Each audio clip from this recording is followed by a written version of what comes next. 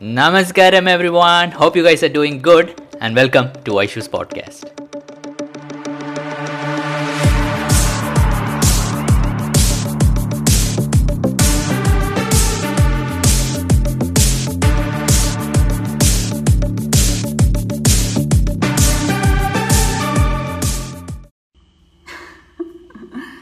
All right, first time for everything. Hi everyone, especially to those who will be watching this, watching the recording.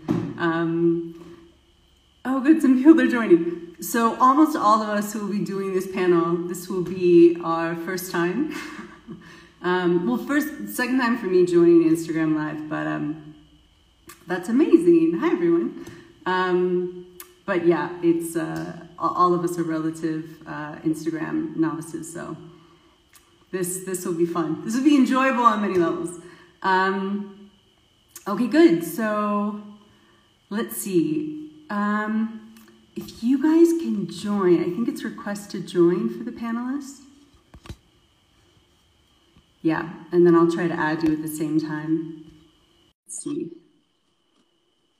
Good stuff. If you guys can hold with us for 3 seconds. Namaskar, Vaisu. Namaskaram Aga. Okay.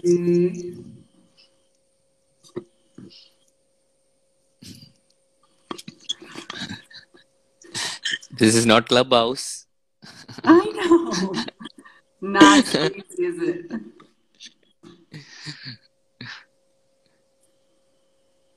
Hi, everyone. Okay, good. Well, people are slowly joining. Of course, I'm having computer issues at the same time. Yeah, we can set some of the kind of, I guess, easy directives and actually even introduce people. Vaisu, do you mind even just giving a quick introduction? Oh, about today's topic or just about myself? Yeah. Okay. So I think a bit about myself. I think many of your audience might not know who I am, so I'll just take a few seconds to just tell who I am. So I think since today's topic is about mental health and all, I'm someone from a young age who suffered from depression. I was diagnosed with anxiety, OCD, and I was given psychiatric pills. And unfortunately, they did not work for me. So I had to taper them off with the help of using therapy and other methods. But still, I always used to have recurrences of depression and anxiety, whenever things would go bad. So I was always in the search of something that would really work for me. And that's how I found the yogic practices to be very, very effective. And when you find something very effective, I tend to hold on to that. But even though I tend to hold on to that, I still would see that sometimes these things would come back. So the question would always arise, are the yogic practices working or do I need to find something else? Mm-hmm. So this has been something that has been, always been there with me, but I still somehow tend to stick on to the practices because there is something deep within me which tells that this is what I need to hold on to. But at the same time, I also know that I need other things to support me when these kind of things happen. So I think we are basically here to discuss about that and to share each of our experiences and the resources maybe I use and the awesome panel that you have chosen would like to discuss, because I'm here to listen to them also, because as a person I have very few tools with me that I use during such instances, and I have a community who I interact very often on the direct messages, on the comments, and on a personal level I interact with them rather than just putting out media. And I tend to notice that a lot of us go through the same things, even though we are very regular with the practices. A lot of things, whether it's mental health or just stress, still tend to keep on happening. So what are the things that we can use during these times to, to just push through that phase? So I think that is why I'm here, to just listen to all the awesome panel and maybe add a few little bit things that I use personally. I think this might be possible. I tried to bring Stephanie in at the same time. Again, technical difficulties, so give me 1 second.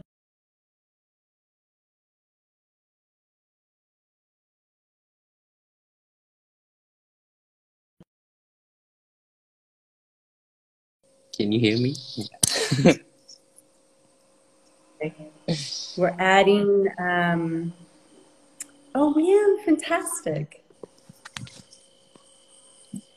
Do you need me to go out so that someone, okay. Oh no, we got it. Hi, William. How are you? Hello everyone. Good. Thank you for joining me.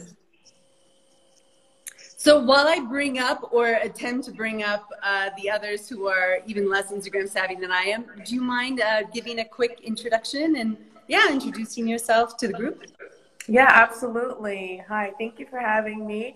So my name is Wiam. I'm currently situated in Canada, but also an Isha meditator. I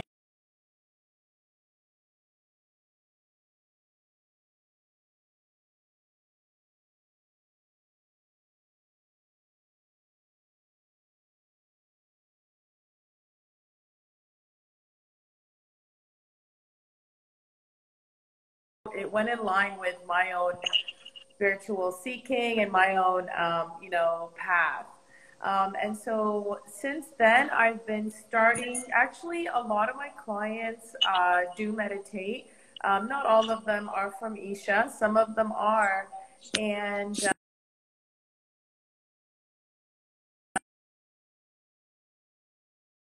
we are using to complement sadhana.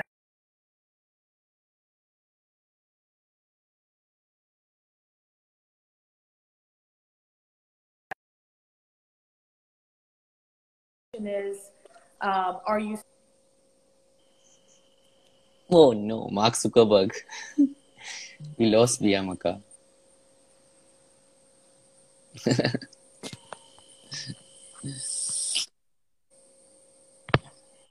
Yeah. Okay. Sorry, Stephanie keeps texting me. Oh, William, I think, is she frozen for you too, Vaisu? I think we lost her totally. We lost her. We lost her. Yeah. We lost a good soldier. All right. Come back. Okay, in the meantime, we'll see if Steph can join and Zare as well. I think she might be here.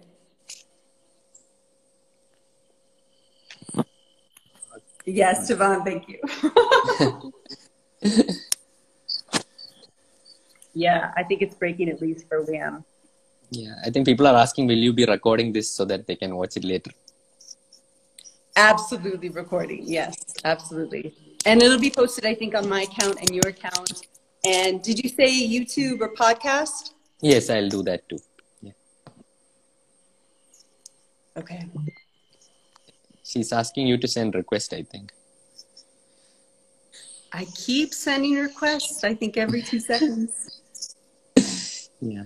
Viyamaka, when you join this automatically, I think an icon will show which if you click on that, you can automatically join. I think something like that is there on Instagram. Yeah. Okay. You can give them instructions, Vaisu, because I keep inviting. Oh, Steph, I see you. I keep inviting them, but somehow I'm getting the response unable to join. So, Stephanie, if you go, do you know the? Yeah, Zara, I keep sending you requests. Vaisu, do you know how they can easily join? Yeah, when they click on when they join your live, I think automatically an option will come join the live. So they can just click on that. Okay. Or Zare and Stephanie, you'll see the icon lower right. It kind of has an arrow and then a human figure. And then if you tap on that, you should be able to request, because I keep sending the invitations, but it says that they're being denied. Maybe I'll go out. Maybe then it'll be easy for them to join, and I'll later join. No, you're okay. We can get 4 people on the live. Okay, I just have to use my this phone and not the other. It's okay, Stephanie. Thanks for joining. Zara, it's okay. We'll add you in a minute. No worries. So, Stephanie, while we're getting settled, if you don't mind giving people a quick introduction. Sure. So my name is Stephanie Alexander. I am a 4th-year psychiatry resident at Vanderbilt University Medical Center in Nashville. So I've been training to be a psychiatrist for 4 years and almost done. I've also been an Isha meditator since 2016 and have done most of the programs at this point. So I have that kind of dual experience. And I've also similarly been someone who struggled with some mental health struggles in my life. So I'm happy to talk from all 3 of those hats. Yeah, same. Thank you for being here. That's exciting. congratulations on almost completing the psychiatry. Can't be easy. I can't imagine. Yes. At least this year is a lot easier. Yeah, that's great. That's great. Sorry I cut off earlier, guys, but what I was continuing to say was that I found that meditators actually really do need support, and they do need that complementary sometimes, because personally, for what I realized and what I experienced was even in my therapy training and doing sadhana, a lot started coming up for me, because there's like a new dimension, a new like vulnerability that's open. And so you have this safe space with your therapist or with your, you know, with your community and with your meditators. And then you got to go out into the world that is not so compassionate, right? And I think most of us could agree to say even the people running this world, some politicians are almost traumatized children that never healed. So they end up creating this collective consciousness that you end up getting affected with.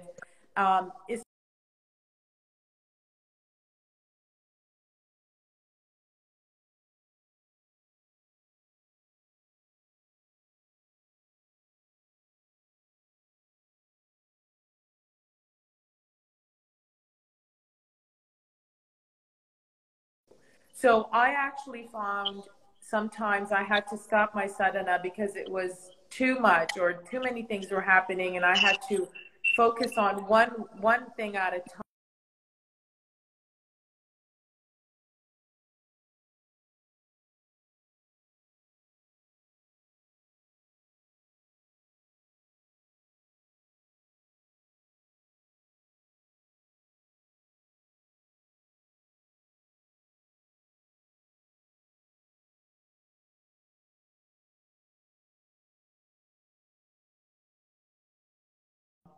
So yeah, and I found that approach to be beautifully synced with traditional psychotherapy, but also very, very spiritual as well. So that's what I kind of wanted to continue to add on. So yeah. Thank you, my dear. Okay, well, some of the difficulties are a little bit sorted out. I'll see if I can add Jay in a minute, Jay Naito. But yeah, I wanted to give a brief, that document's not coming up, but I wanted to give a brief overview for the people who are joining, and then we'll dive right in. That namely, yes, we created this panel in response to a number of tragic deaths that had happened in the community, and we were having these conversations offline.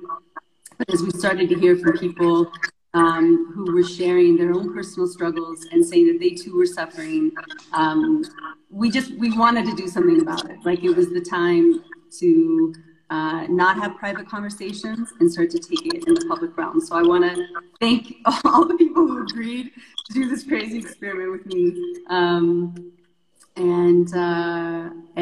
really be of service in quite a unique way.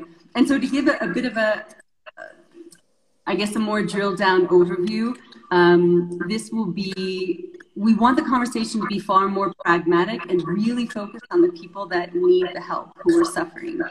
So it won't be a theoretical discussion or, you know, an academic panel or discussing some of the industry issues.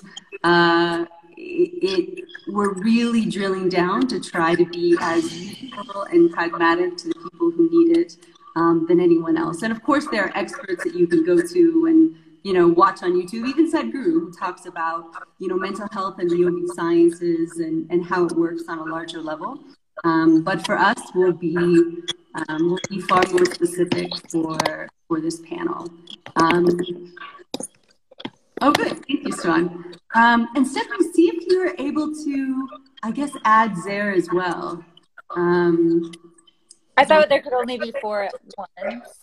Is that right? I could, if you want, Bridget, I could bounce out and then come back in when appropriate. If you want to. Okay, let's try that. Yeah, let's try that. Okay, let's see how I do that. Can you cut me off or something? Okay, I will just leave and join again. Okay. Sounds good. Who just joined us? Is that you, sir?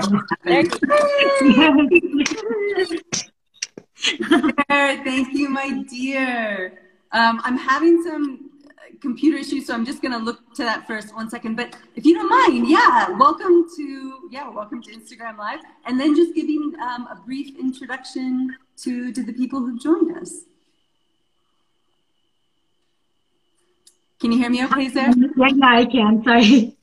Hi, so my name is Zurbu. I have a PhD in developmental biology. I've been a practitioner of Isha Yoga since 2016.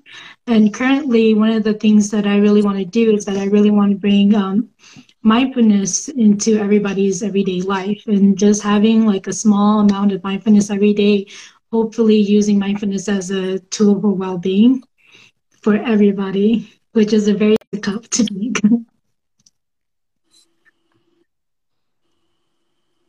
Okay, well, we have room for Vaisu or Riam to join, but we'll give that a second. And yeah, so to give a little bit more background in this as well, I just wanted to share for people a few reasons why I'm really excited for this talk in particular, and then we can drill down into some of the specifics and start asking questions for the panel. The first is that on this talk, we're going to be going deep and speaking about a lot of the things that normally we speak about in private, but for many reasons, we're having this public conversation to bring awareness to various issues.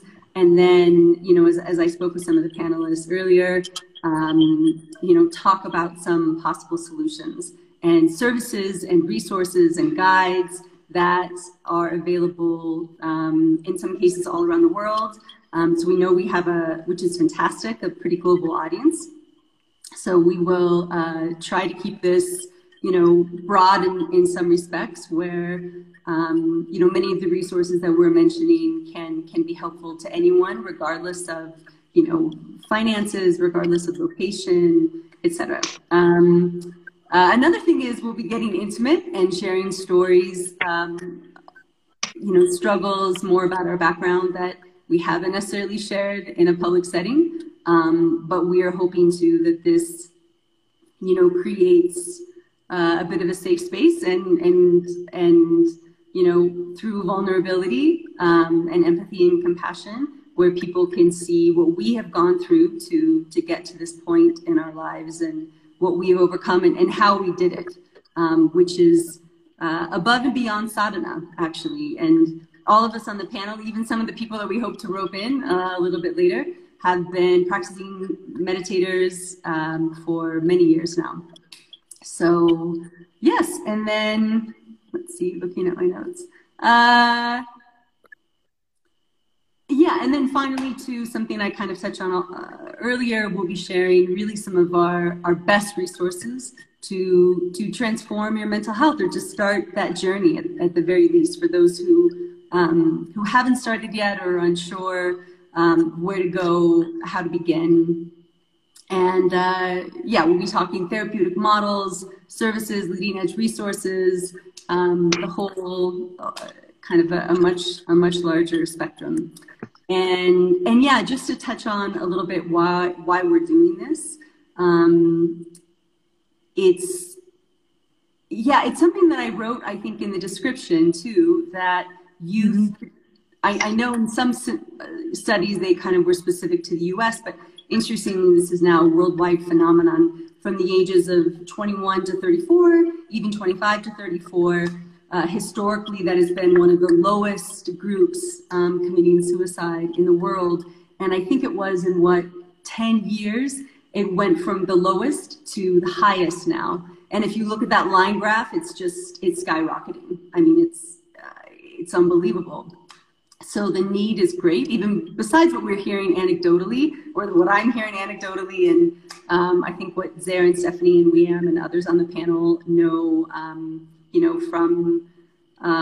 from studies, from clinical practice, et cetera, is that this is a real epidemic, a mental health epidemic that we have on our hands, and that all of us really need to do whatever we can, if possible, to get these numbers to start changing, and to raise awareness and get the resources out there. So that's a little bit of a background.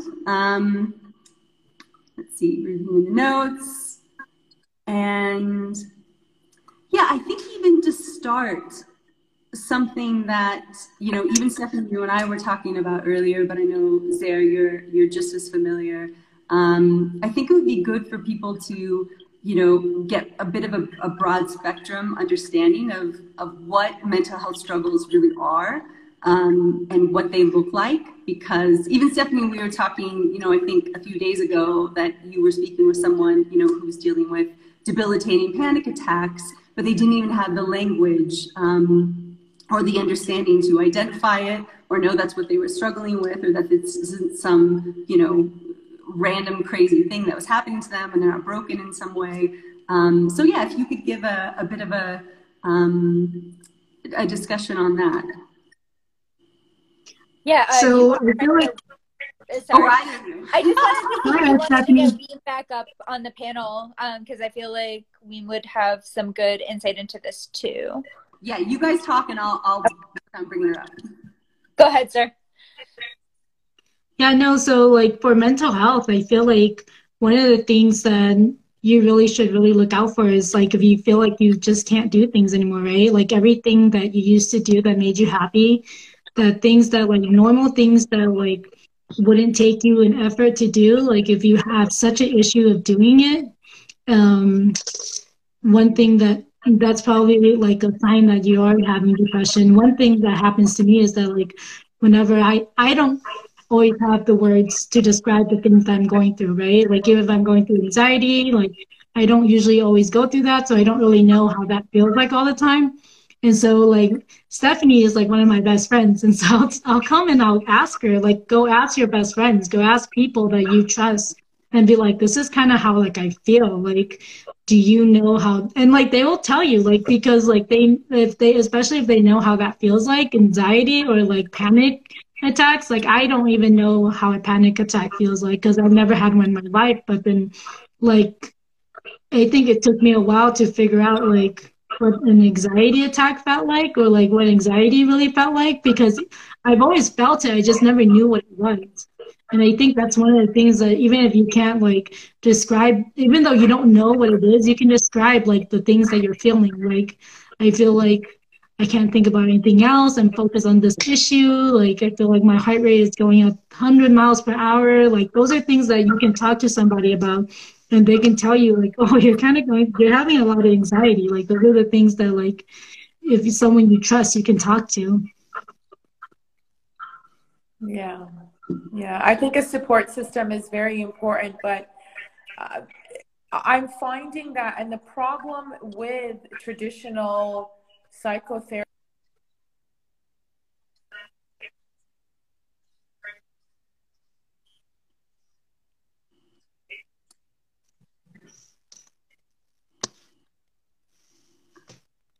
Liam, we might give you a minute because the connection's off again.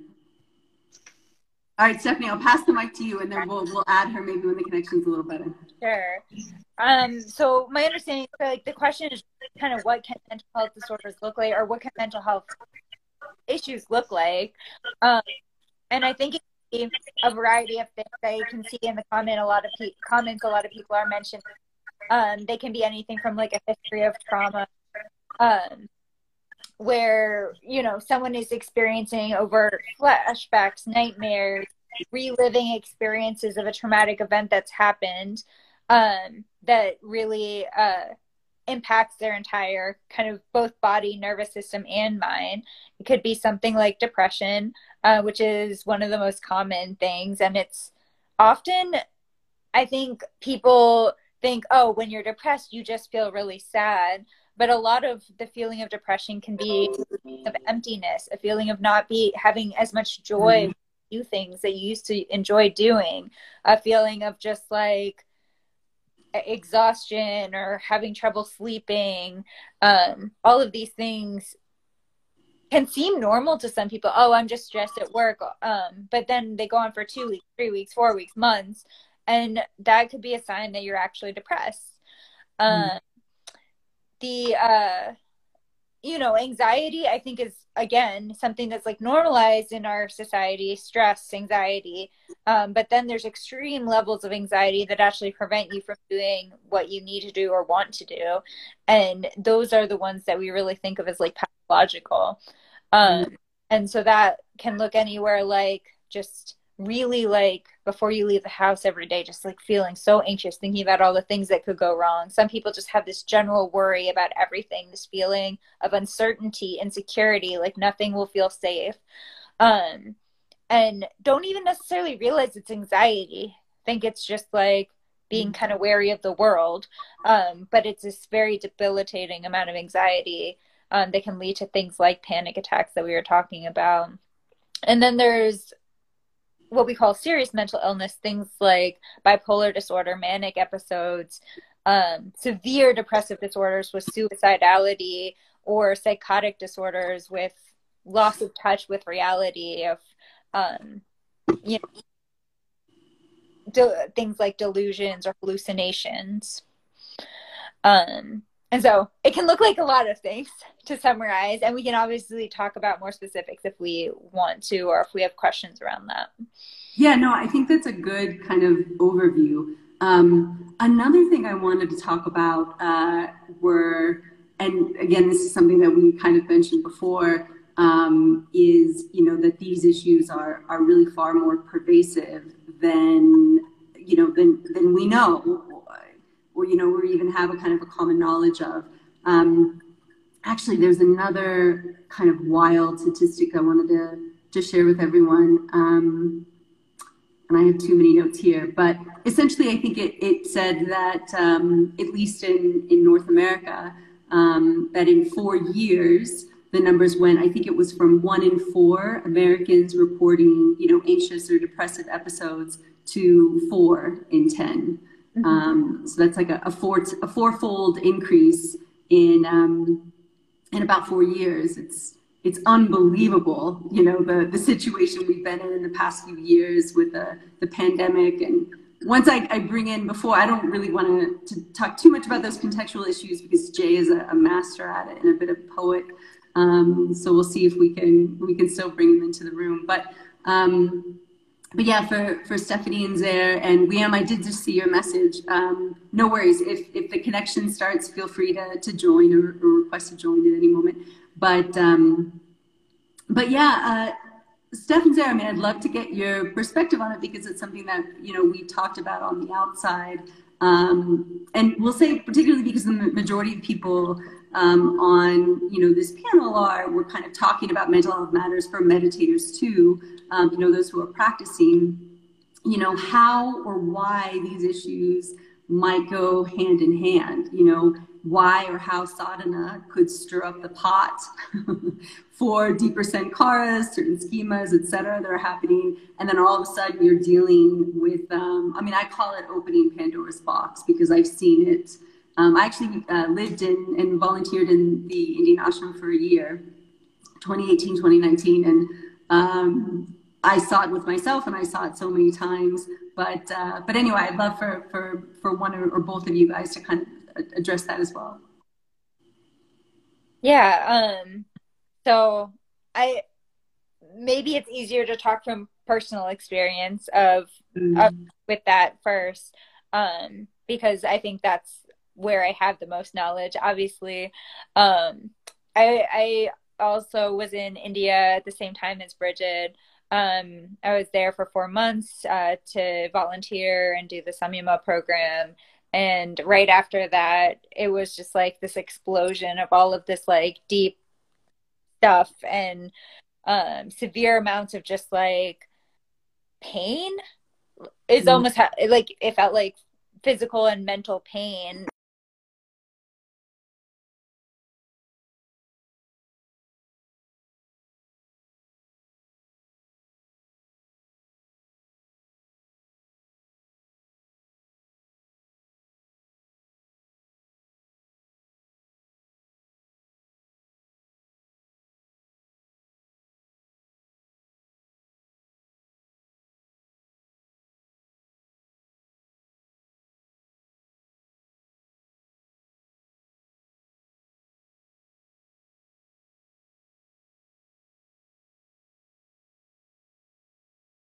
feel like I was fully engaged.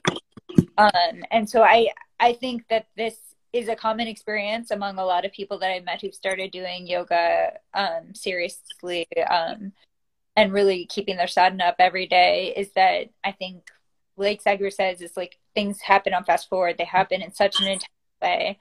The other thing that I think happens is like just being so present and mindful and like all of that with like your experiences of what's happening. You break out of this pattern of kind of like unconsciousness that we all are trying to get out of, trying to move from unconsciousness to consciousness. And all of this stuff is coming up at the same time into your consciousness and into your awareness that has been under the surface for your whole life. And is kind of playing itself out.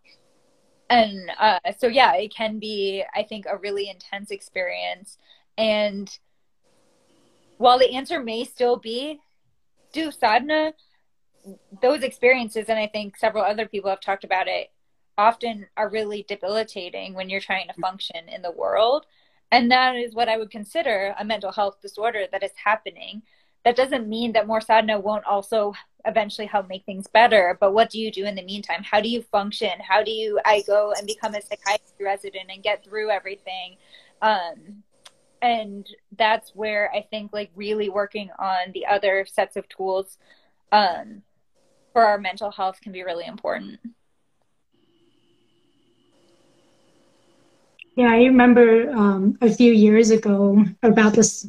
One thing what was happening to me when I was doing my sadhana all the time was that my heart just started hurting. There was like pain in my heart like all the time. And like I was literally crying over everything. And I'm not a very sensitive person, like, but like I would cry over everything. Like every little thing would just make me cry. And like sometimes I just sat in my bed and I just cried because like, I mean, I think one of the things is that like I just had to really go through those emotions. And so like I just sat and I cried. And one of the things that at the time I was a postdoc at San Francisco, and so like I have access to like getting a therapist and stuff. But and even as a student, you can get therapy through your school for free. I'm pretty sure there's usually always a counselor on that's paid that can be on campus that you can go see. Me, fortunately, I had a friend, and so I just went and saw that friend because like it was easier for me to like talk to a friend that I trusted. And so one thing about like therapists and people who are like going to see a mental health specialist is that sometimes you don't really trust them, or like sometimes you just don't feel comfortable with them, right? And it really matters. Like you really have to like really mesh, or you really have to match up, and majority of the time you really don't. And so like I was very lucky. I had a friend, and I just went and I talked to that friend all the time, and it really helped, and it really helped my mental health. And like recently I started doing Kundalini yoga. I know like I'm not supposed to be mix and matching, but I feel like it helps me with accountability. And one of the things that I started seeing was that like I felt like I kept getting like vertigo. Like whenever like I tried closing my eyes or stuff, like the room would be spinning and stuff. But I feel like you just really just. So one thing that I do is that like I don't do it more than a once a week, and that actually keeps it at bay. Like even if you still want to do your sadhanas and you feel like too much is coming up at the same time, like I don't usually what I do is that I don't stop it all the way. Like I try to like tease it out, and I just do it like every other day, or do it once a week. And I feel like that's enough because like you have stuff coming up, but it's not too much at the same time. Mm-hmm.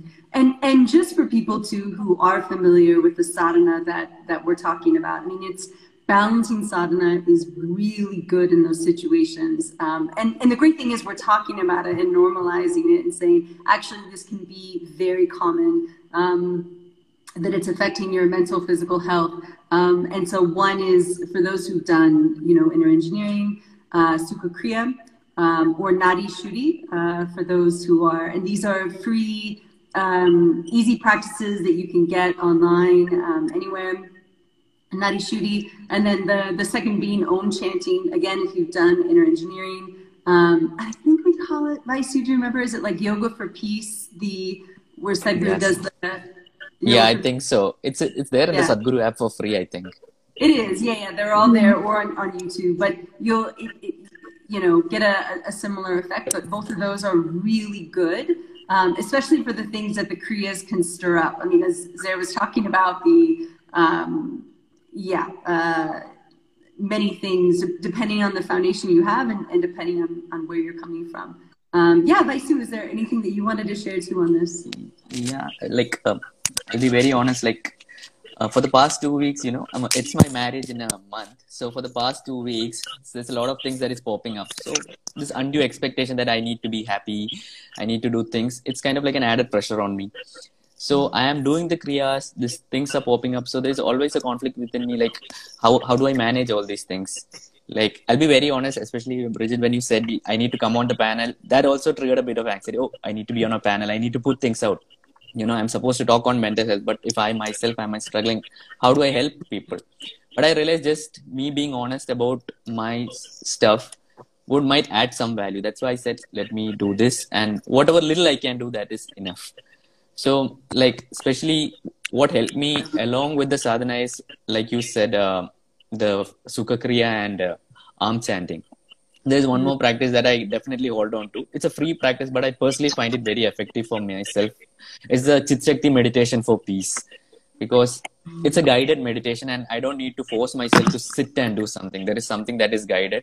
So it helps me a lot in, grounding myself and getting back to that, just understanding that I don't need to do a lot of things. I just need to do what matters to me.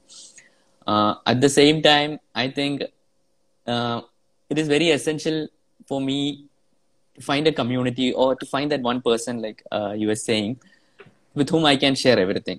Who would not say to me okay, just do your sadhana. This is all nothing. Something is coming back up. Just focus on your sadhana. Because I feel this, because as a person who is putting a lot about inner engineering and how it helps me, there is a little bit added thing that how will I share that inner engineering is no longer working, or I'm still facing issues. If I say that, will there be a backlash? Will there be this thing? But I try to be as honest as possible. Whether even with this is my podcast that I record with meditators, I tell them if you're facing struggles, please tell that, because I think right now there is this narrative that we need to push the program. We need to tell it promotes it is the ultimate solution for everything. Yes, in a way it helps, but there are a lot of other things to it. I especially realized it once when I was interviewing one person on camera. He was telling me inner engineering has worked for me. Angamadana is the best. It is the best. But the moment I switched off the camera, it's I'm struggling in the ashram. I feel like running away from here. Is this the same for you? So that's when it hit me. Oh, okay, there is something else. At that time, I was very joyful with the practices, to be very honest. Every day I was just doing it. I was just going high. But when someone else told me something like this, that's when it struck me. Okay, there is more to the practices. There's a lot of things that can happen with each person. And after that, I noticed after a period of time, this was again starting to happen with me also. So I think to be very honest on this journey is also equally important, to connect with people who are honest even when they're doing the practices, and to be supportive of them when they're trying new things, and not just saying, no, sadhana is the ultimate solution. You just go with it. Don't take anything. I think that's what I would like to add to this topic. And that's why I'm here also, because I want to listen to what are the alternatives that I can use, or other people who can use, especially when sadhana might have to take a back seat, or maybe one have to, the ultimate thing is stopping your sadhana. That's, I think, the ultimate thing, oh, you stopped your sadhana. But I think that's okay.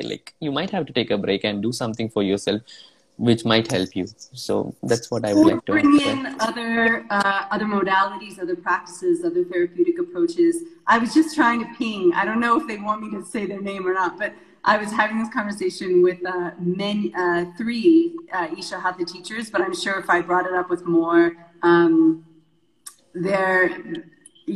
my friends at least, there aren't many who would disagree, that they struggled as well, quite a bit, with these practices and on this path. And in fact, one dear friend, Hatha teacher, had actually said, as a result, we were speaking after this one tragic death in particular, but you know, in the larger community, there have been others. And she said, we bear a responsibility for it, you know. There are those of us who make our living on these practices. And so sometimes there could be an added pressure almost to have a kind of a marketing layer of, you know, sadhana as the cure-all, even if that maybe is an implicit or explicit assumption.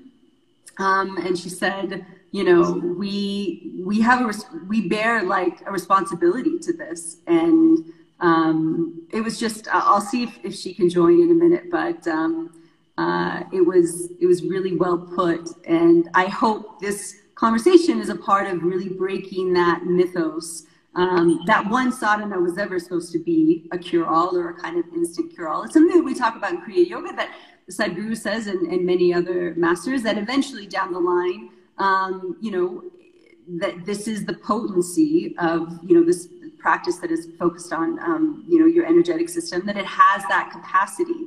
But in the here and now, just as Stephanie was saying, like, I'm a resident, I have to be a human in this world, and I have all these things coming up, I'm really struggling. It might take, I don't know how many years or how long, if I were to only rely on this one modality, and that's really putting like all my eggs in one basket when I'm struggling to show up in my life right now. Well, Stephanie, I'll give you the mic. I don't want you, but yeah.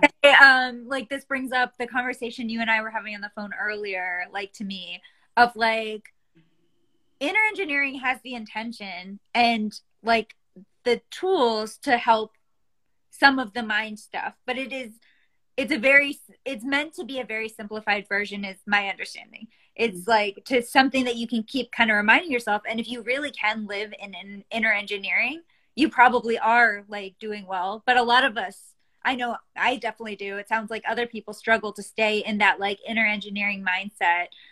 Like really staying there all the time just doesn't happen for a lot of people. And I think there's psychiatric and therapy tools that can really help with those same things, help with those other like aspects of things that are not just the energy level, the Kriya level. And for me, those have been really important. Things like cognitive behavioral therapy, acceptance and commitment therapy are like two just like well-studied therapeutic modalities that really work on some of those other things. They work on the level of the mind, the level of the emotions, and the level of activity. That's in fact the triangle of CBT, is those three things. And those are the other kind of wheels of the car besides like the energy that like the Kriya really focuses on. And so I don't see it as contrary to sadhana to use some of these other tools to help with the mind, the emotions, like your activity, because you're doing the same thing. It's just right now, it's very, very difficult to just stay in that like kind of inner engineering mindset. And it's like, these are tools that can get you back into that and can make your sadhana feel better and more powerful and more stable. And so I think like it's just really important to like recognize when what you're doing is not helping you be as functional as you want to be. And maybe there's some other little tools that can be really helpful.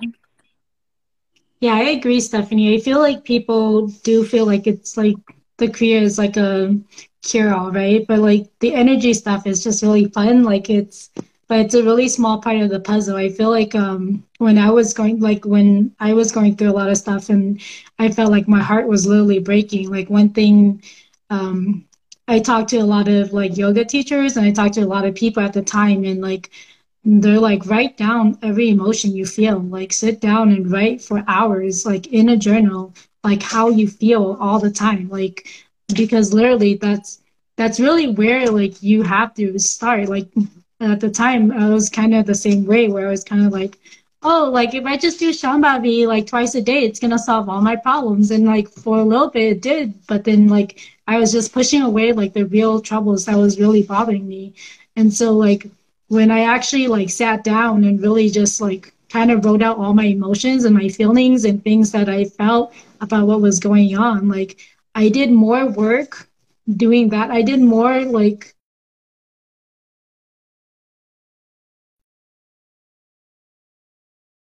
I grew more spiritually from doing that than just doing the Kriya alone. Yeah, Sivan, I just saw your comment a second ago that journal. I don't even know how far back down it was, but yes, that actually this is a part of Sadhanapada as well, or at least in the early days years ago. I'm assuming it still is, but yeah, incredibly helpful and definitely a tool that I would recommend. And in fact, there's journaling prompts from prominent, psychotherapists, psychiatrists, etc. online that you can look up. Besides actually Sadhanapada, there's a certain there are journaling prompts that they give as well, but yeah, all of the above are helpful. And actually, I know we're kind of answering that question before it was even asked, but there's a different level to what we were talking about earlier too with the Kriya Yoga and its kind of connection or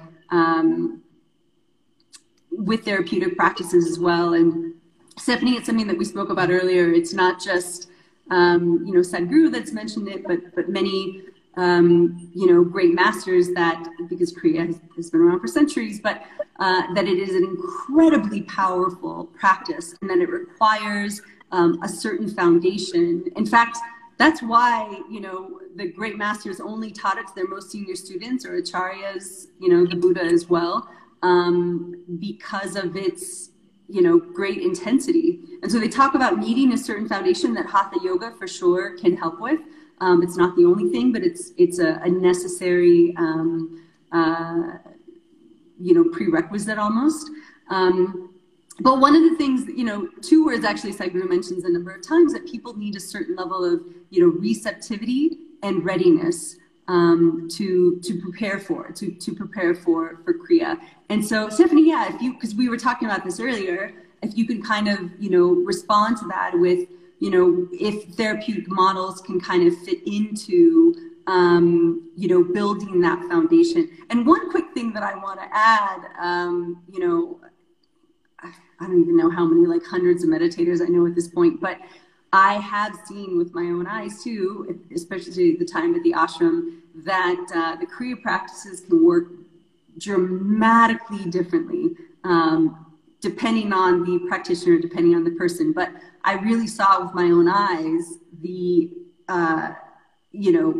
how that having a certain foundation and strong mental, I would say even constitution, even more than a strong physical constitution, can make a world of a difference. That some people in their Kriya practices, they're Dr. Strange in the cosmos or the inner recesses of their mind. And then others are, struggling like, almost like you're in the swamp and your thoughts are like flies and you're just trying to swat away the thoughts. I mean, I'll take Shunya as an example, to have some peace or some stillness in the mind. But again, I mean, they can just work wildly differently depending on the person. And anyway, I'll give the mic to you, Stephanie, on that one. Yeah, I mean, I think like I can talk more towards like the evidence-based therapies that, that we use commonly, and how I think they do like create some of that readiness, some of that same state. Sorry, my phone is dying and it's not charging properly. So I will do my best to help it charge. And sorry if I disappear. No, it's one of the themes of the night. Yeah, I was trying to do it for my computer, but that didn't work. But for me, like personally, my favorite therapy is called acceptance and commitment therapy. It's something that maybe a lot of people haven't heard about. The entire intention of it is, in a sense, kind of like inner engineering, accepting what is present in this moment, accepting things the way they are through something called radical acceptance, which is something you train in over time. It's not something that just says, hey, accept. It's something that like can be like, there's tools and things that help you get to that point of acceptance. And then it's about like being more mindful, being more present in the moment, being more grounded. It's about challenging those thoughts too. So those thoughts that come up that make us feel sad and depressed and all of those things, and not necessarily challenging them in the same way as cognitive behavioral therapy, in which you directly challenge those thoughts and you try to argue why they're not true with yourself, which can be really difficult for some people. In acceptance and commitment therapy, it's more about, oh, there's that story again. That story of how I'm incompetent. Yeah. Like kind of making joke almost of some of the thoughts that we take so seriously. But like in a very like therapeutic way. And it's, again, a process that's kind of done over time. And then, like I said, there's a huge mindfulness component that I think like plays well into like sadhana. And it's also about value-based living. So making committed actions towards your values and your goals. And if your goal is to improve sadhana, to do any of those things, it can be in any area of your life that these values and these actions are done. That is one of my favorite types of therapy, I think, to help with this.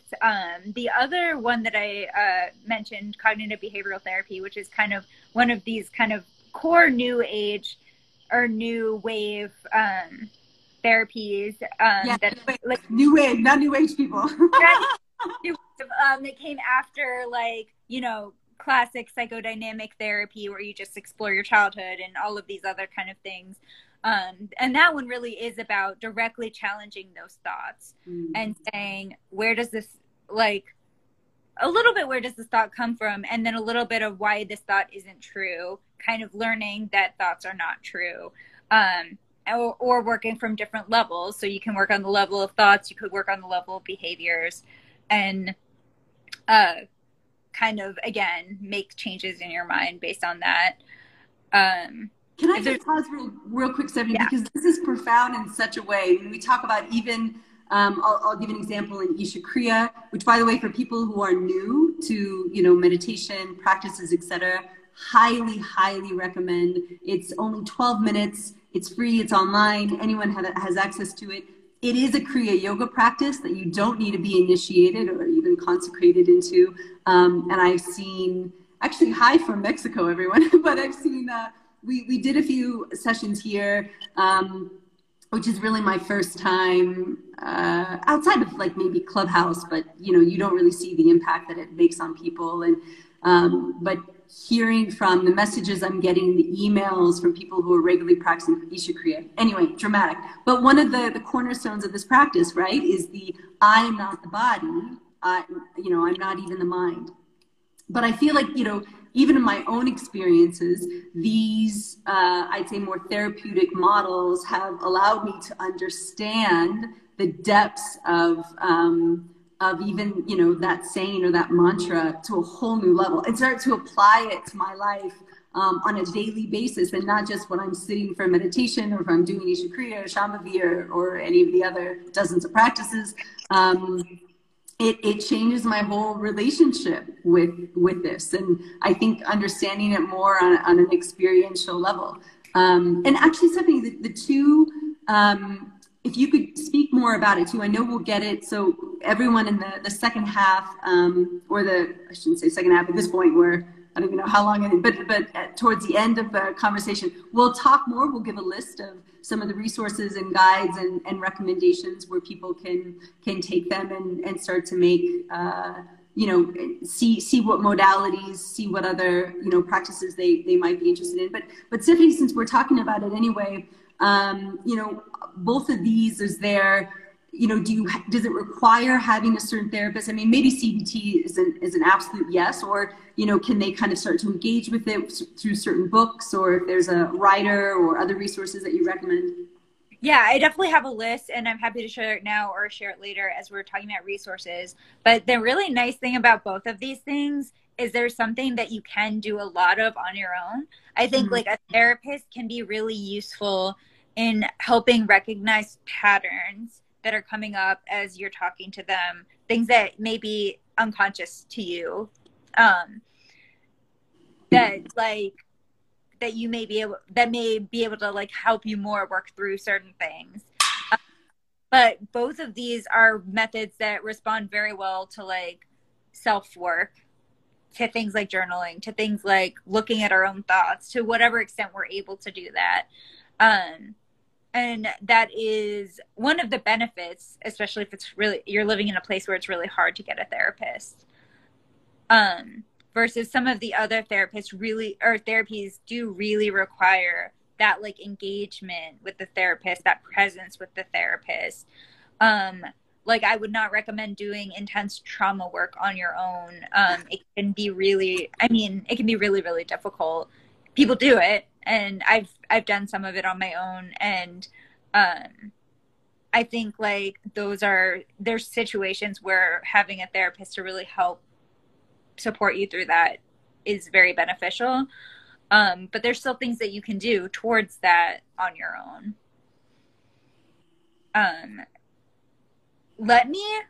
How about if you can ask someone else a question? I need to try to see if I can find another charger or I will not be able to stay on. Yeah, absolutely. While you're off actually for a minute, just to let people know who are joining, welcome for the new people.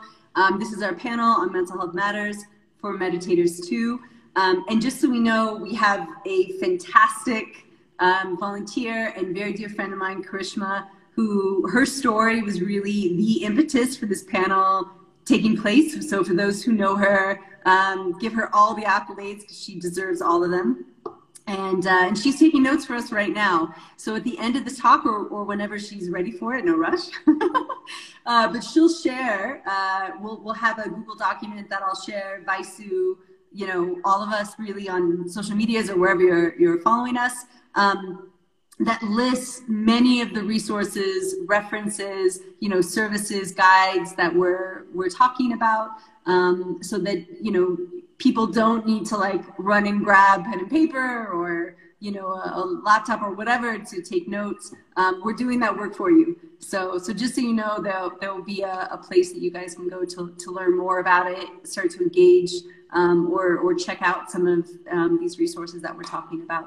And Zaire and Vaisu, is there anything that you guys wanted to add to on the topic that we were discussing? Yeah, I like to talk about one person who I think was the first person on social media who actually talked about it a bit way before, you know, we thought, you know, these things were happening. There was one Hatha Yoga teacher, Annie Akai. I don't know whether she's online right now. She was a minute. Yeah, she was a Vintek. I think she went. She had this bicycle yogi thing along with Ajana and the Hatha Yoga teacher. They would go around India teaching yoga. So she was this thing that the yoga means the thing that I found that something must have worked for the Hatha Yoga. That's why she's doing this. No, she's cycling everything. But at the same time, I admire her honesty that later she posted in her feed, like even after the Hatha Yoga training, it was not working for her. She was still going through a lot of trauma, and for a period of time, she actually had to stop the practices. And that was very, very inspiring for me because she was very honest. Because being a Hatha Yoga teacher, I'm sure she must have faced a lot of backlash. How can you say this? But still, she was honest. And I think that's very important, especially on social media. There's a need, and I feel there's a need to portray in a certain way.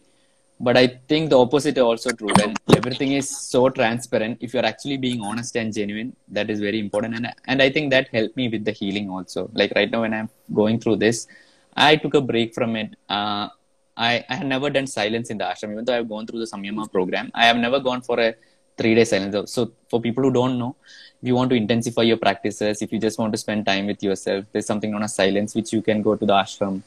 They give you a schedule where you just follow your practices and you can get back with the practices. So I literally decided to do that because there was a lot of disconnect with me and the practice. I was doing all the kriyas and all the things, but it was all about I need to do this, and then I need to do my rest of the things. But a point came like neither was I doing the practices, nor was I able to do things in the world. So I was like, what the hell? What am I doing?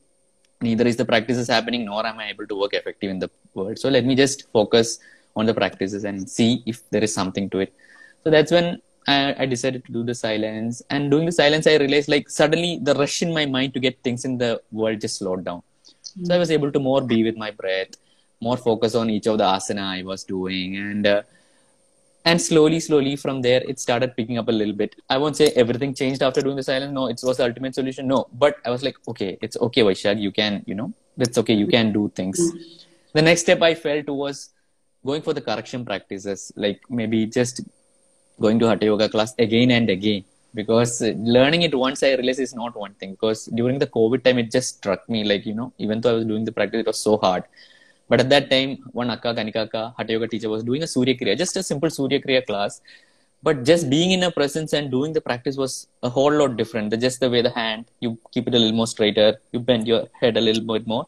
And I realized how powerful it is. Like, maybe I've been doing the practice for 2 years continuously, Surya Kriya, but the 1 3-day session with her, I realized I was doing it totally wrong. So it's a very confusing thing, like to understand whether the Kriya is working or not, or is it because I'm doing it wrongly. So it becomes a lot, it's very hard to figure it out, but it is something that I had to do it and figure it out for myself. So that is what something that I would like to add to the audience. You know, there are a lot of resources, but try to connect with me, Bridget Akka, or whoever us, and we'll all try to help in whichever way. I think that is what at the end of the day we want this panel to be, right? So, but that effort especially has to be there, I think. So, yeah. Yeah, there was someone in the comments that was saying that when she had a lot of issues that came up when she was doing sadhana, she would talk to people and they would tell her to just keep doing her sadhana. And like now she's saying that something about her left eye can't open anymore due to the sadhana and stuff. And I'm so sorry that that happened to you. Like, I totally agree with you. Like, if the sadhana's not working for you, like just quit doing the sadhana. Like, one of the things that was happening to me was that like, it wasn't that like the sauna wasn't working for me. I just knew that like I had to do something else. Like the sauna alone wasn't enough. And so that's why like I did the journaling, like I did something else. I did everything else that I could possibly do. The things that like that you kind of know that you should be doing, but then you don't want to do it because you bring up all these things that you don't want to talk about or you don't want to think about, right? And so like all those things, like I just sat down and I went through it and like they all came out and I had to stop doing the sadhanas, like, and it was kind of convenient because at the time like I got pregnant and so like I couldn't really fast anymore, and so like it was really convenient for me and I could just be like, oh, like I was pregnant, I couldn't fast anymore. But like the real reason was really because like the sadhana wasn't working for me. And then my baby is a year old now, so like it's been almost 2 years since that's happened. And so I finally like started doing my sadhanas again, and I feel like I'm in a great place. Like every time I do it, I feel great. But like if the sadhana is not working for you, I totally agree. Like especially like what Annie said, like it wasn't working for her, so she stopped doing it. And that's exactly what I did. Like it stopped working for me and I stopped doing it, and I found other avenues that was helping. And then once those things they've helped, and now that I'm doing those things, I came back and I did my sadhana and I feel great about it. And I don't regret it one bit. Like if the sadhana doesn't work for you, like don't do it. And you can always revisit it if you want. If you don't, like don't come back and revisit. And it's horrible what people tell you, like, oh, just keep doing your sadhana, like nothing's wrong. It's all in your head. Like it's not in your head. Like it really is having consequences. And so it feels horrible. Like I'm so sorry. Like that's all I can really say to you is like I'm so sorry that they did this to you, but I feel like that's also a problem. And like one of the things that us practitioners and meditators is like one thing that we don't talk about, and I'm so happy that you have us on here, Bridget, is really to talk about this, have an open dialogue and an open talk about this, because everybody goes through it, but no one talks about it. Yeah, and you know, a few other options too that I would add to people if there is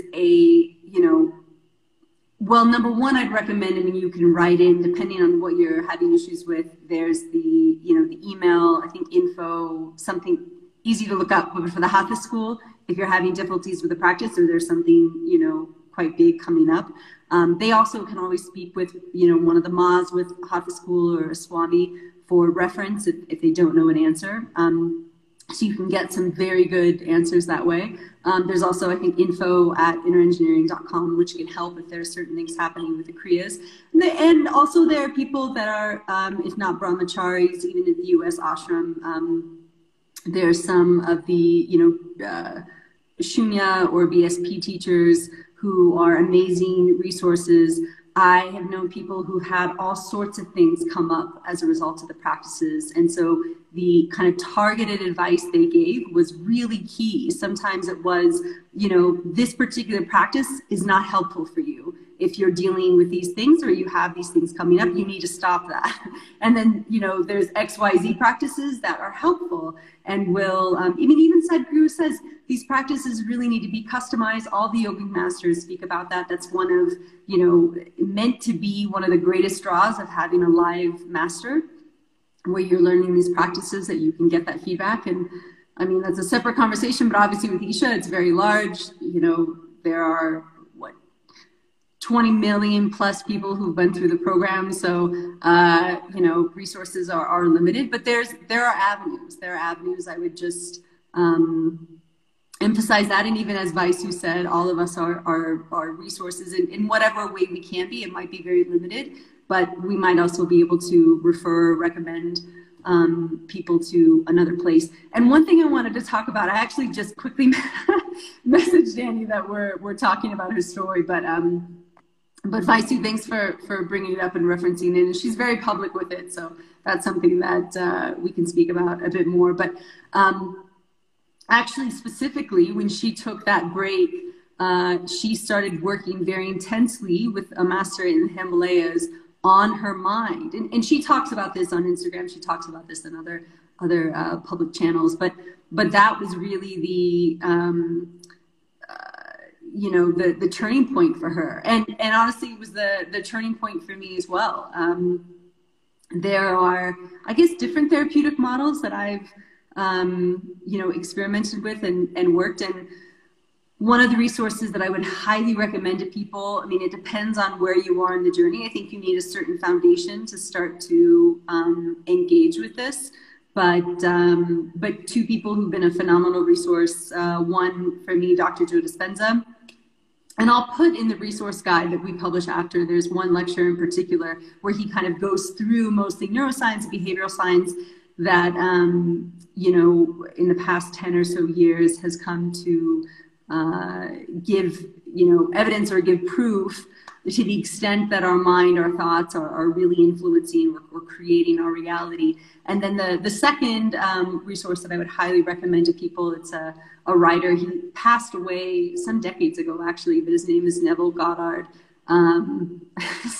Stefani's in the audience. He knows him well, but yeah, I had some friends who told me later, like, oh, this guy is the mystic of Reddit. You're just hearing about him.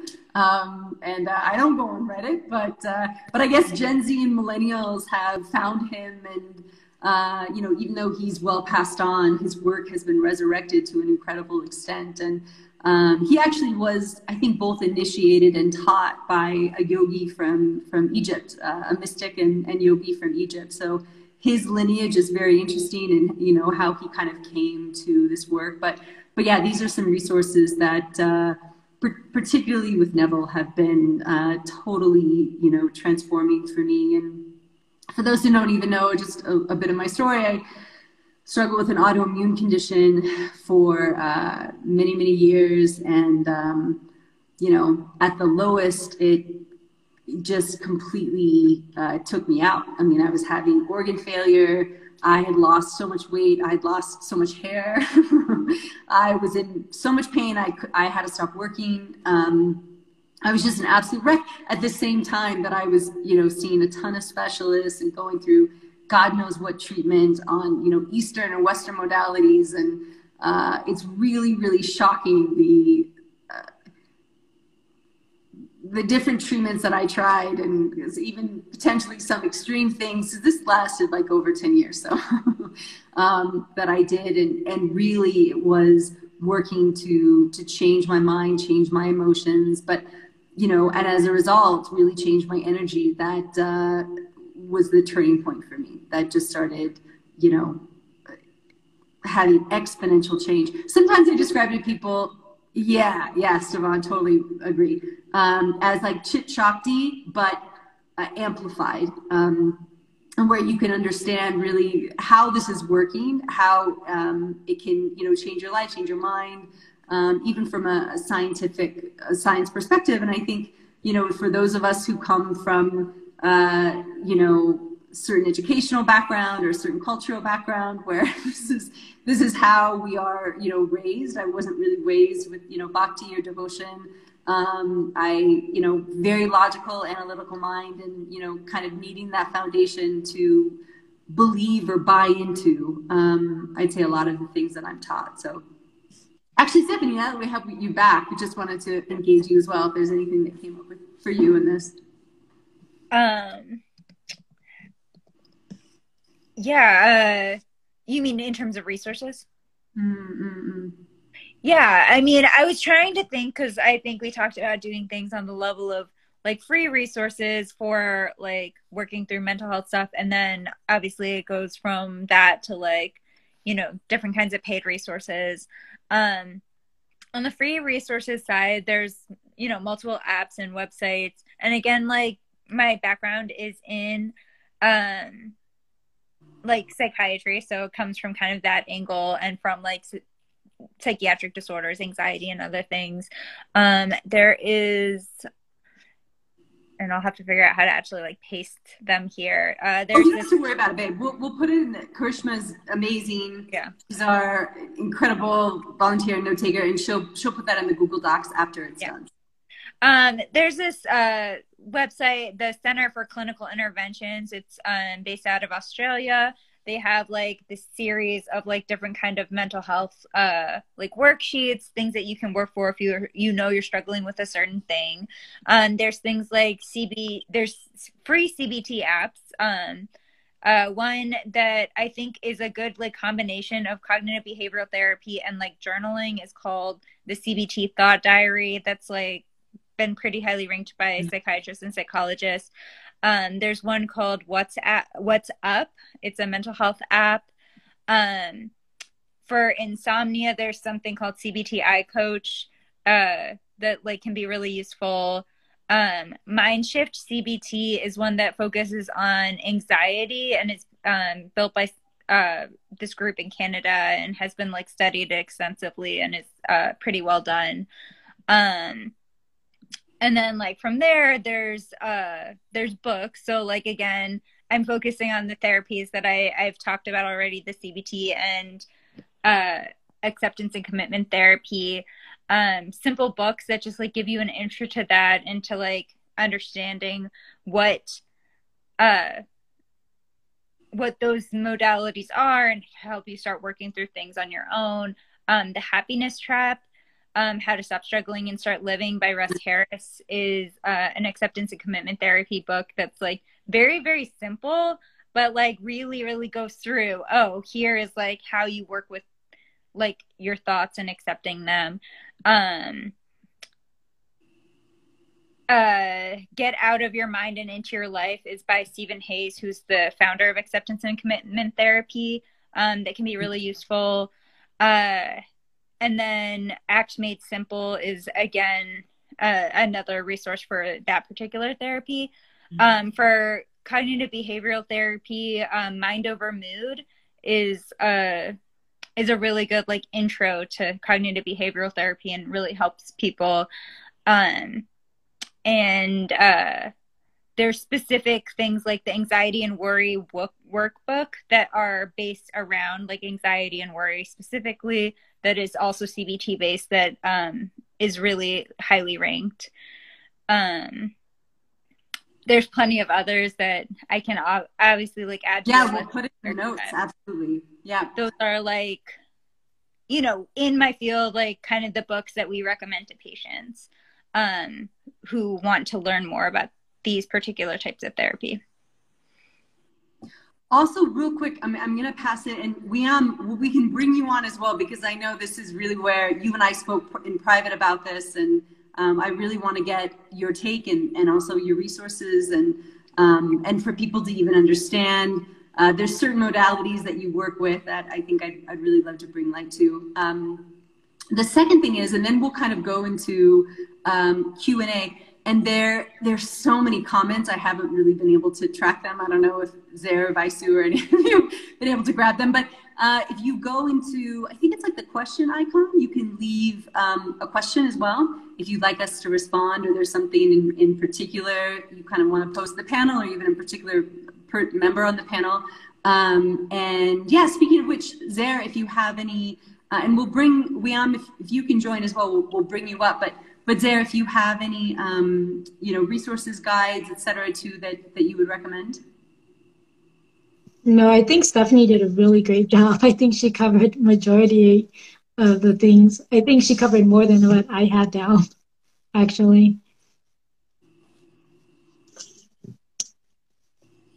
Perfect. Okay, I'm going to try to bring Wiam back. Let's see. Do you want one of us to leave for a little bit? That might be, yeah, that's right. We're capped at 4. Here, let me see. Oh, Vaisu left. He's got it.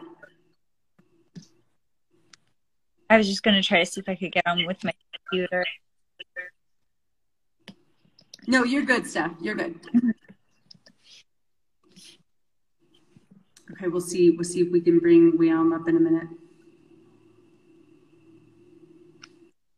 But also, so people feel free to use, I think that icon where you can leave a question, or if you already left it in the comments, I'm sorry if we lost it. It's really hard. No, I've been keeping track of them, so sorry.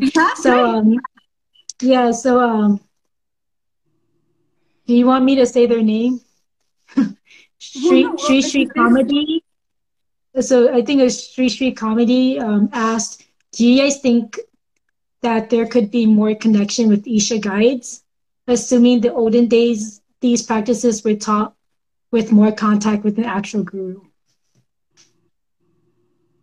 Expanding up to 20+ million people has had its, yeah, I mean, that would be a whole different conversation, but it's definitely had its challenges and its struggles, unfortunately. But are there any questions there that came up? Also, I know this one question that there's 2 that people submitted, and Wiam actually was gonna specifically talk about one of them. But if we can't, she was having technical difficulties, so she might not be able to come back in. I'll give her just another second.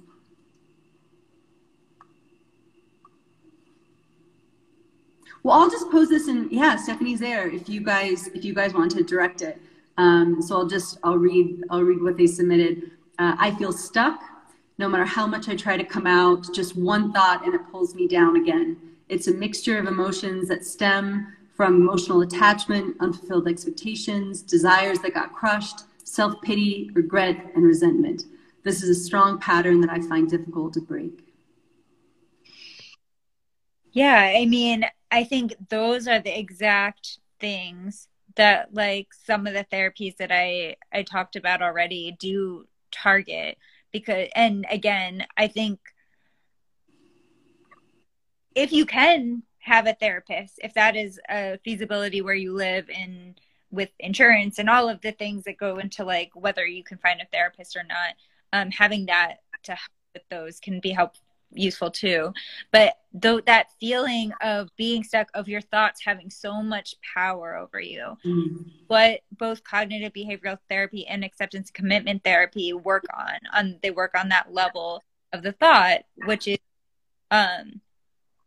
I think a powerful way to, like, really, like, get that emotion calmed down. It's really hard to work on the level of emotion. I think the way that you do it is by meditating and sitting with, so say an emotion comes up and you're feeling it really, really strongly.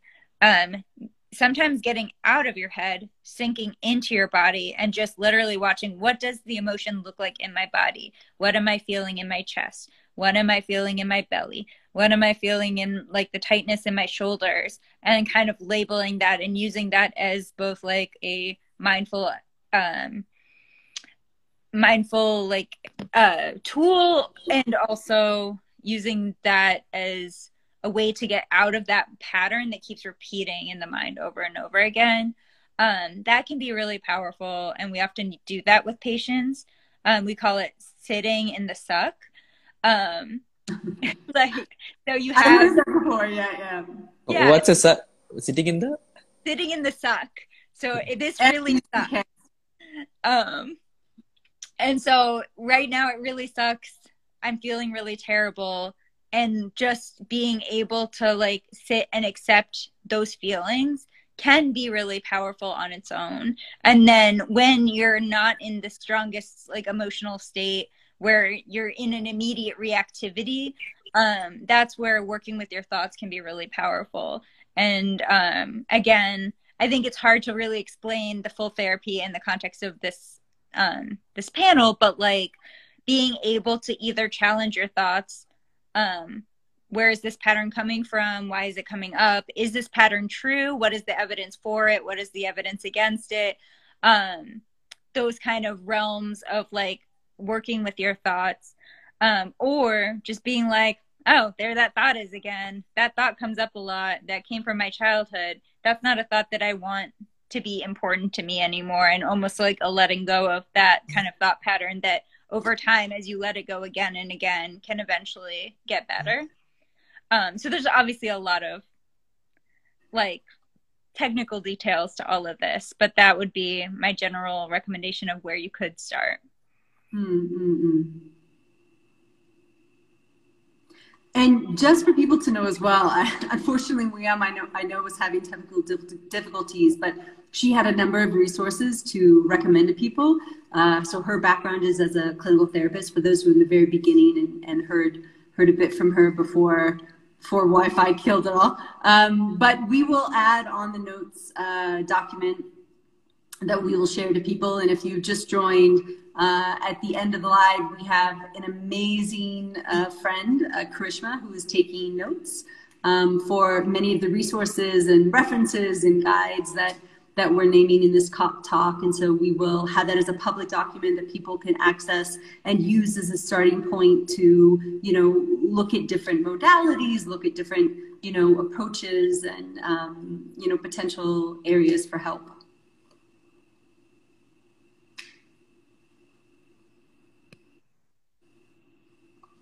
And actually, Stephanie, one thing I wanted to, before we'll close fairly soon, because I'm not sure, this is a heartbreaker, but yeah, I think Jay was having technical difficulties too, so I don't think we'll be able to bring him on. But one thing that we were talking about earlier are kind of addressing and giving voice to the barriers to treatment, right? I mean, this is something that I just really found out in the research, that a desire to handle the problem on one's own and low perceived need, i.e., I don't need professional help and or I can do it by myself, are two of the greatest barriers to getting help. And I know this from also, anecdotally, many of my Isha friends, and to be frank, almost all of my guy friends who have struggles, but haven't yet sought help or don't really know, where to go. But yeah, Stephanie, I'd love to kind of throw that to you and Zaire too, if you want to address it. Yeah. So in my culture, so I'm Hmong and I'm Hmong American, and a lot of people who are Hmong are shamans. Not obviously, there's a lot of people who've converted, but my family is still shaman. And one of the things that happened in my family is that mental health, so in my community, mental health doesn't actually exist. Like usually the direct translation is that person is crazy. But then one thing that does happen is that when you're a shaman, you're kind of selected, and shamans usually kind of undergo like a psychotic break. And so one of the things that you do when you kind of undergo a psychotic break from being a shaman is that you find another shaman to help lead you, right?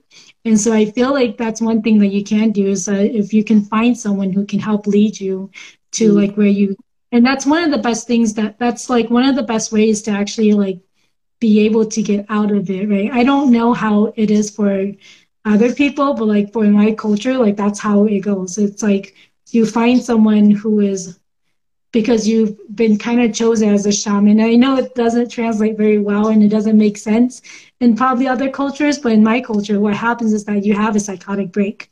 And what you do is that you search for someone who, so like, because you have this psychotic break, you're considered a shaman. And the person who would help you or show you your way is actually someone else who is also a shaman. And so, and it's really like gives you like kind of like a path to follow and what to do and where to go. But I know that doesn't translate very well at all now that I'm talking about it out loud. Can I just make a few comments related to that? So there's a lot of cultures like Xer's culture where like mental health is really stigmatized against. And while I'm sure there are people that are very much helped by other shamans, there may also be a lot of people that are suffering very intensely and are not getting help.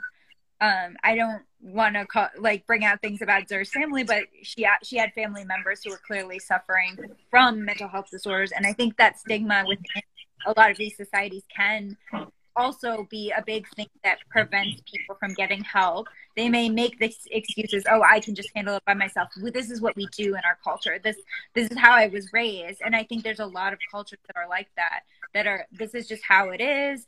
This is what we do. We keep it within ourselves. We work with it by like maybe one specific person. And I think it's a really hard thing to break out of.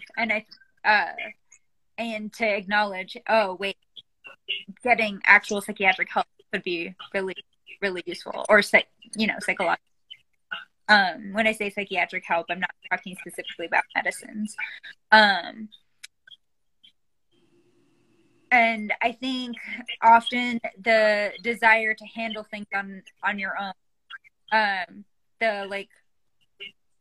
that you have low perceived need causes people to internalize those psychiatric symptoms, and they may manifest as anxiety or other things, but more often they manifest as physical things like diabetes, hypertension, high cholesterol, autoimmune disorders. That desire to like not have a mental health disorder because of how stigmatized it is can actually manifest in the body. And so people are like, oh, I just have medical problems. So that's another way to kind of deny that there is stress, that there is like this underlying thing that could need help.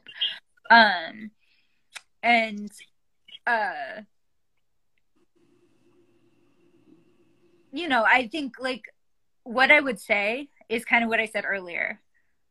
Something that is causing functional decline, like is the term we use, that is causing you not to be able to do the things that you want or need to do, is probably serious enough to address in some way. Maybe that is reading a book. Maybe that is downloading an app.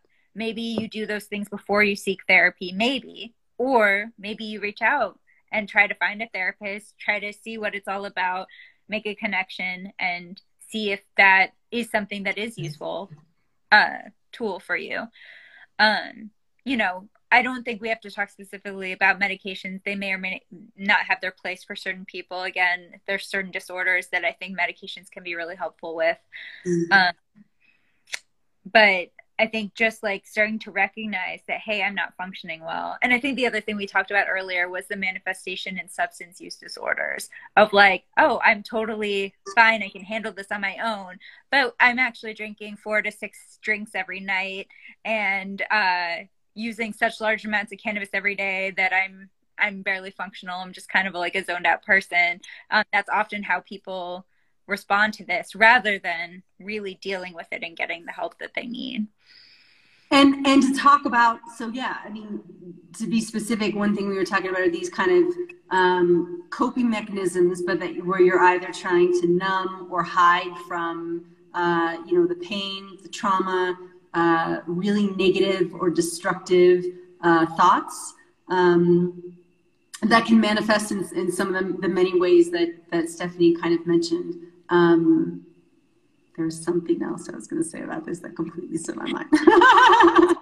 I get very excited when I talk like this.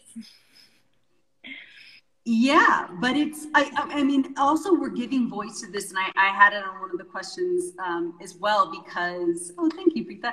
I think they're also symptoms that not a lot of us can recognize or point to or understand that this is symptomatic of a larger, issue with my mind or mental health issue that I have and need to address. And one thing, I've had this conversation with many Isha people as well. I think one, probably in our day and age, 21st century, 2022, one of the most common, numbing or coping mechanisms are also, we were talking, Stephanie, about that over-reliance on screen time, but specifically, it's rich that we're saying this on Instagram, but specifically social media as well, that people can spend, hours and many hours on end, on these apps.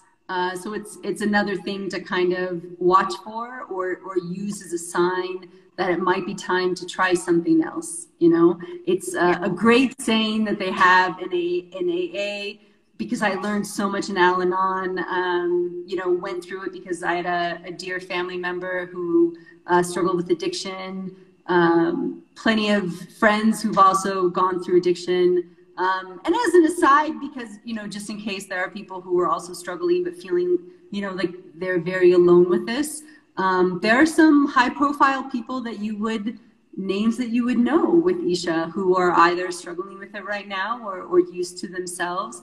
And, only through certain therapeutic treatments were they able to come out of it. So yeah, it's kind of a part of this kind of larger raising awareness component, which is so key. Yeah. But Zara, Vaisu, is there anything that you wanted to say about that as well? Yeah, I would like to add on to what Steph was saying earlier, in certain communities, it's stigmatized. And in India, now it's a bit more, we talk about mental health a lot, but 5-10 years back, that was not the case. These things were not that talked about. So at that time, when I was going through a breakup, when there were a lot of things happening within me, as men, we do not share our feelings or we do not talk about it. But women tend to be more open about this, and they have their own support systems in the form of their very close friends. So what I realized that at that time I was struggling, even though I was not vocal about it. A lot of my lady friends, they noticed that I was going through a breakup.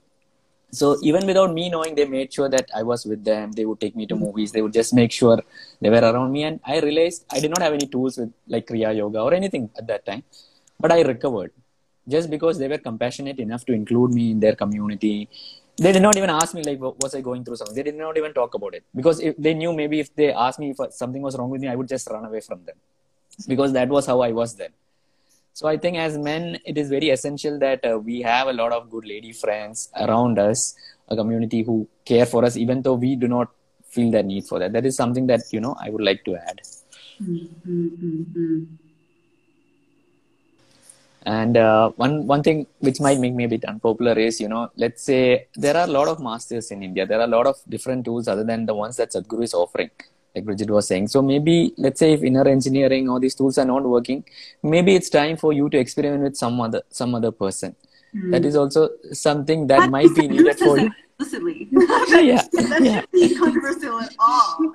Yeah. It's very, and if people are familiar with the Indian Yoga Association, which by the way, he helped to start, it's having some difficulties, but yeah, in raising awareness and having a platform for, many of the great spiritual masters that are alive today in India for people to learn from and be able to choose. So yeah, it's not only sadhana, not a one size fits all or cure all, nor is there one teacher, one guru, et cetera, that is, a one size fit all model for everyone on this earth. Yeah. Yeah. I would just like to share 2 more books, which I find as a seeker on this path, I would, rather than listen to other people's story, I would like to listen to other seekers who have been on the same path. So when I go through a struggle, it's kind of a little bit okay for me to know that they have also gone through the struggle. That helps me to understand, okay, I can go with it. So when there is no one to talk to, there are just 2 books that I refer to and I still keep on reading them till today. And one is this book by Yogananda Paramsa's Autobiography of a Yogi. Because even though I read Sadhguru's books, it is coming from a guru and he is telling this is it. So for me, I'm not able to relate with that when I'm struggling. But when I read from this point of book, it talks about him struggling. He's having a guru, but he struggles a lot. He runs away from his guru. So those are things that I can really, really relate with. And I need not tell myself that I'm a bad person just because I am not following Sadhguru right now, or I feel hate towards Sadhguru, why is this not working? So these are things that helps me still ground myself that these feelings are okay and I can still have it.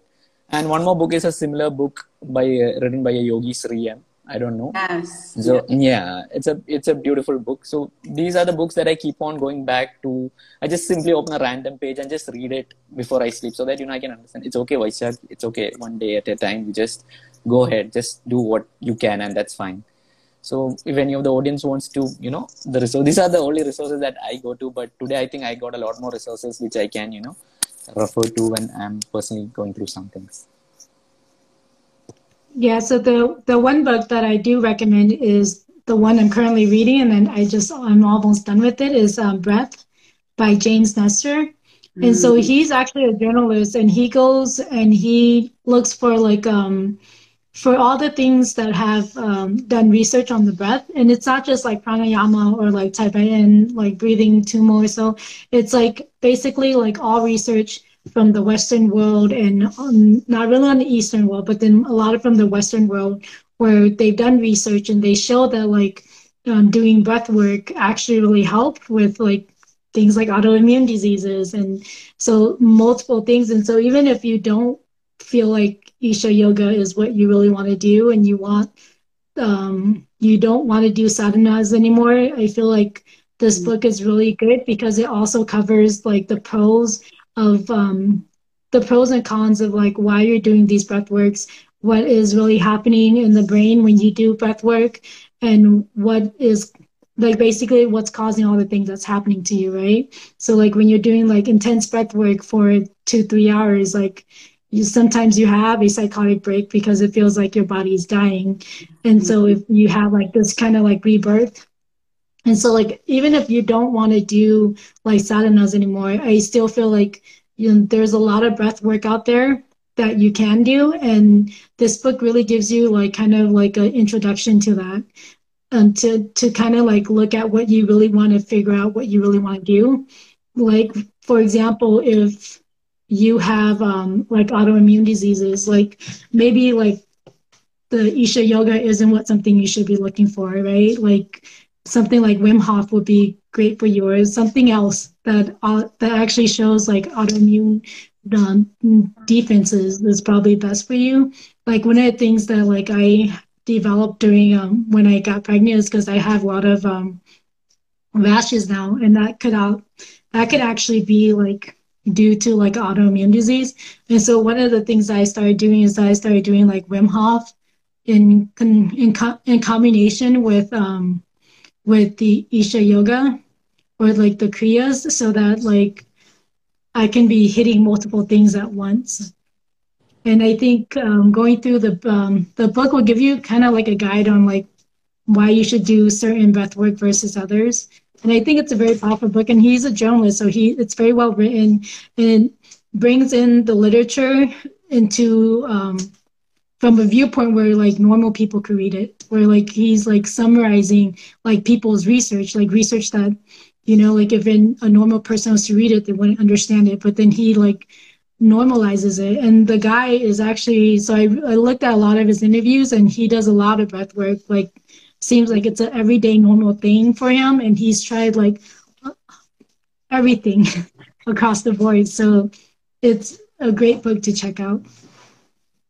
Also, so people know, Stefan, I just saw your message as well. Don't worry about capturing all the titles. We will have, and for those who've just joined, we're going to be collating all of these resources, guides, resources into references into one Google document. Thanks to Krishma, who's doing God's work right now and taking notes for all of us. So we'll have that as a public document that everyone can refer to. Vaisu, myself, we'll all share it on whatever channels we've got, so it'll be easily accessible to people. And yeah, I think, man, we've been going for over an hour and a half, so I'll wrap it up. And actually, just as a last thing, if there's anything that we haven't covered or a question that wasn't asked that you guys would want to bring up, or we're good. We're good. I think we're good. We can always do more panels if people have more like specific questions or if we want to address something in this area again. I was just about to say that's a very good transition. Yeah, we have some amazing people on this panel. There are two, Jay and William, that we weren't able to grab on for technical difficulties. But feel free to reach out if you guys do have more questions. If you want to, have another panel, if there's some things that, weren't touched on or you'd want to see more of a deep dive, we have these fantastic people. So they're a resource. They're volunteering their time right now. We all are. To help. And one thing that I would add on as well, I mean, it's a great kind of, teaching lesson that I've had from really diving deep into the behavioral sciences. One thing that I would recommend for people when they're looking at, the resources list that we'll share is to find, one or two small things that you can look into, small steps that you can kind of make that commitment. It might be, okay, this is an amazing book. It really resonates with me. Maybe it speaks to the trauma that I went through and I could see this as a pathway to help me come out of it, or a therapist that you're able to find.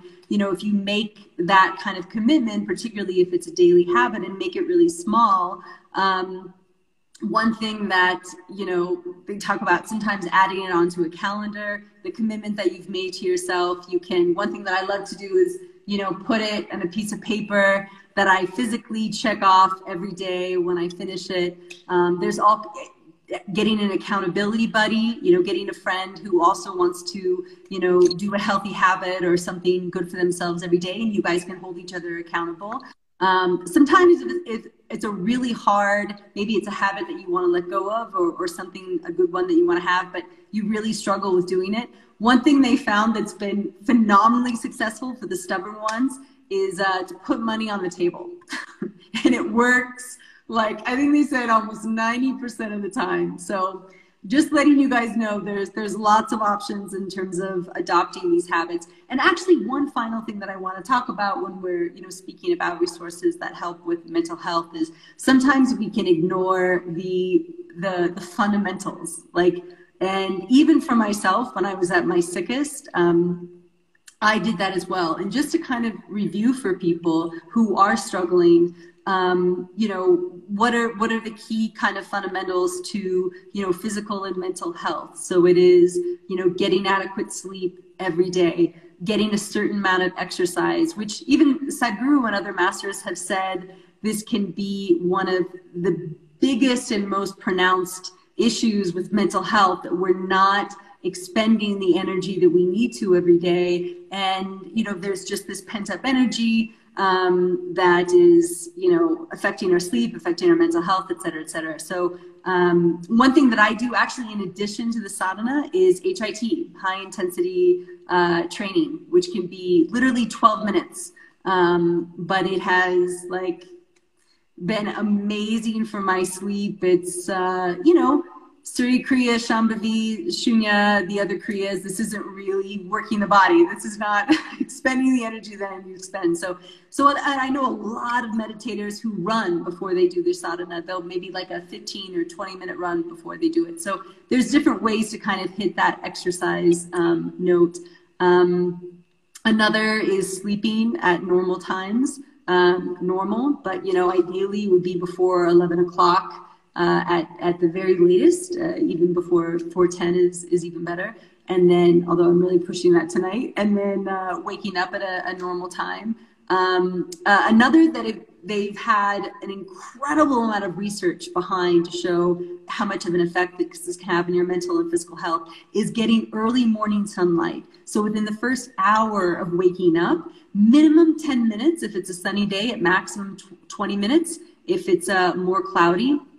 Not sunglasses, nothing to kind of block the light from the retina, but getting that early morning sunlight that can help, reset the body, release melatonin at the normal times it's meant to be released at the night. So these are all really easy hacks that you can put into place to make sure that, you're covering the fundamentals. Because oftentimes when we're struggling, these fundamentals can be the first thing to go, like, you know, eating healthy food and not just junk food or processed food, which, you know, diet is obviously a big thing, or we stop sleeping, or we stop, you know, looking after the fact that we're getting adequate sleep, you know, or exercise, we stop exercising. I'm guilty of all of these, by the way. That's why I'm guilty of all of them when I was at my sickest. So just as an aside, and again, we'll put this in the notes, but make sure that, you know, you're also hitting the fundamentals before you go into some of these kind of other modalities or other therapeutic approaches, or kind of also sadhana, other practices that we're mentioning. Yeah, getting the fundamentals covered is pretty key. All right, guys. Well, I'll open this up to you too, if there's anything else that you wanted to add before we close the session. Yeah, I mean, I think everything you just said is the bare essentials. And if you are struggling with that, sometimes CBT or acceptance commitment therapy can actually help you. There's things called behavioral activation, which is about like doing those things. So like, say you're so depressed that like you really just can't get out of bed, you can't get out and get that sunlight.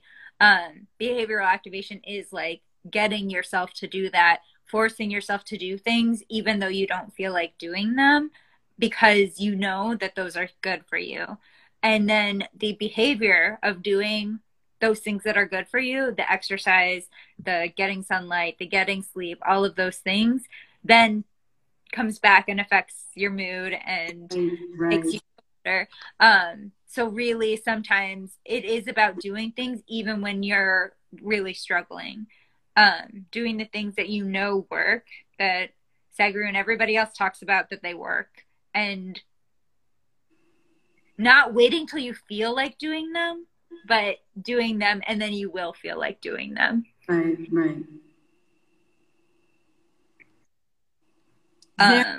Or no, sorry, go ahead, Stephanie. I had one more thought, but that's okay. I'll let if it comes up, we'll circle back. Yeah. But yeah, Zair, Vaisu, any closing comments, thoughts? I just want to say thank you, Brigidakka, for doing this. You know, I think there's a lot of value to me and to all the listeners listening, and who in the future will also listen to it. And I hope, you know, even if it touches one person, to take that next step in their journey, even with the practices, something that, you know, for me, it's just always that one person I can reach out to. Or I hope this talk reaches out to that one person. And hopefully, I hope you bring out the person who is taking these notes. I think we would all like to see that person you're talking about. I will. Okay. I'll go out then. So thank you for having me, guys. Hope you have a great day. Namaskaram. Namaskaram. Yeah. Wait, my one last thought is, if anyone is acutely struggling and they really do need to reach out, please reach out. We are resources to help people. There may be people who are watching this who are really, really intensely struggling. And if you think that we could be helpful, please let us know. And we will try to either help you or help you, guide you towards getting the help that would be best. 100%. And Zair? I didn't have anything else. I think you guys covered everything that I wanted to say. Karishma, do you want to join at the last minute before we end? I just sent you an invite. I don't know if you're able to, though. I don't know where you're at. If so, and if not, we will end it. Wait, I'll send you one more invite. Oops. Okay, we'll see how that works. But again, thank you everyone for joining. Those who are listening on the side, this is a bit of a marathon effort, almost 2 hours. And thanks for sticking with us in the beginning too, with the technical difficulties. There's no Instagram experts here except for Vaisu, who just left. So yeah, we are all learning together. And again, as Stephanie said, we are resources available in whatever way we can be, even if it's, in my respect, it might just be, you know, making certain references or recommendations for places you can go. Oh, Krishman, you can request to join as well. Somehow that's not working. Oh, laptop maybe doesn't, I don't know. Yeah, I wasn't able to do it on my laptop. That's why I'm on my phone. Yeah, you have to be on your phone to be able to join. Gotcha. Okay. All right. Well, yes, we're almost at the 2-hour mark. Thank you, everyone, for joining us. And again, if there's a second panel that's necessary, you'd like to happen, feel free to reach out to us. And Vaisu, myself, we will all share these resources, the document that we mentioned. And this was a this was a great little adventure. Zara, Stephanie, Vaisu, Wiam, if you're still there, thank you for agreeing to be on this panel, joining me in this little experiment. And everyone, I guess in the East, good morning. But for us, it's going to be good night. And we will see you for the next time.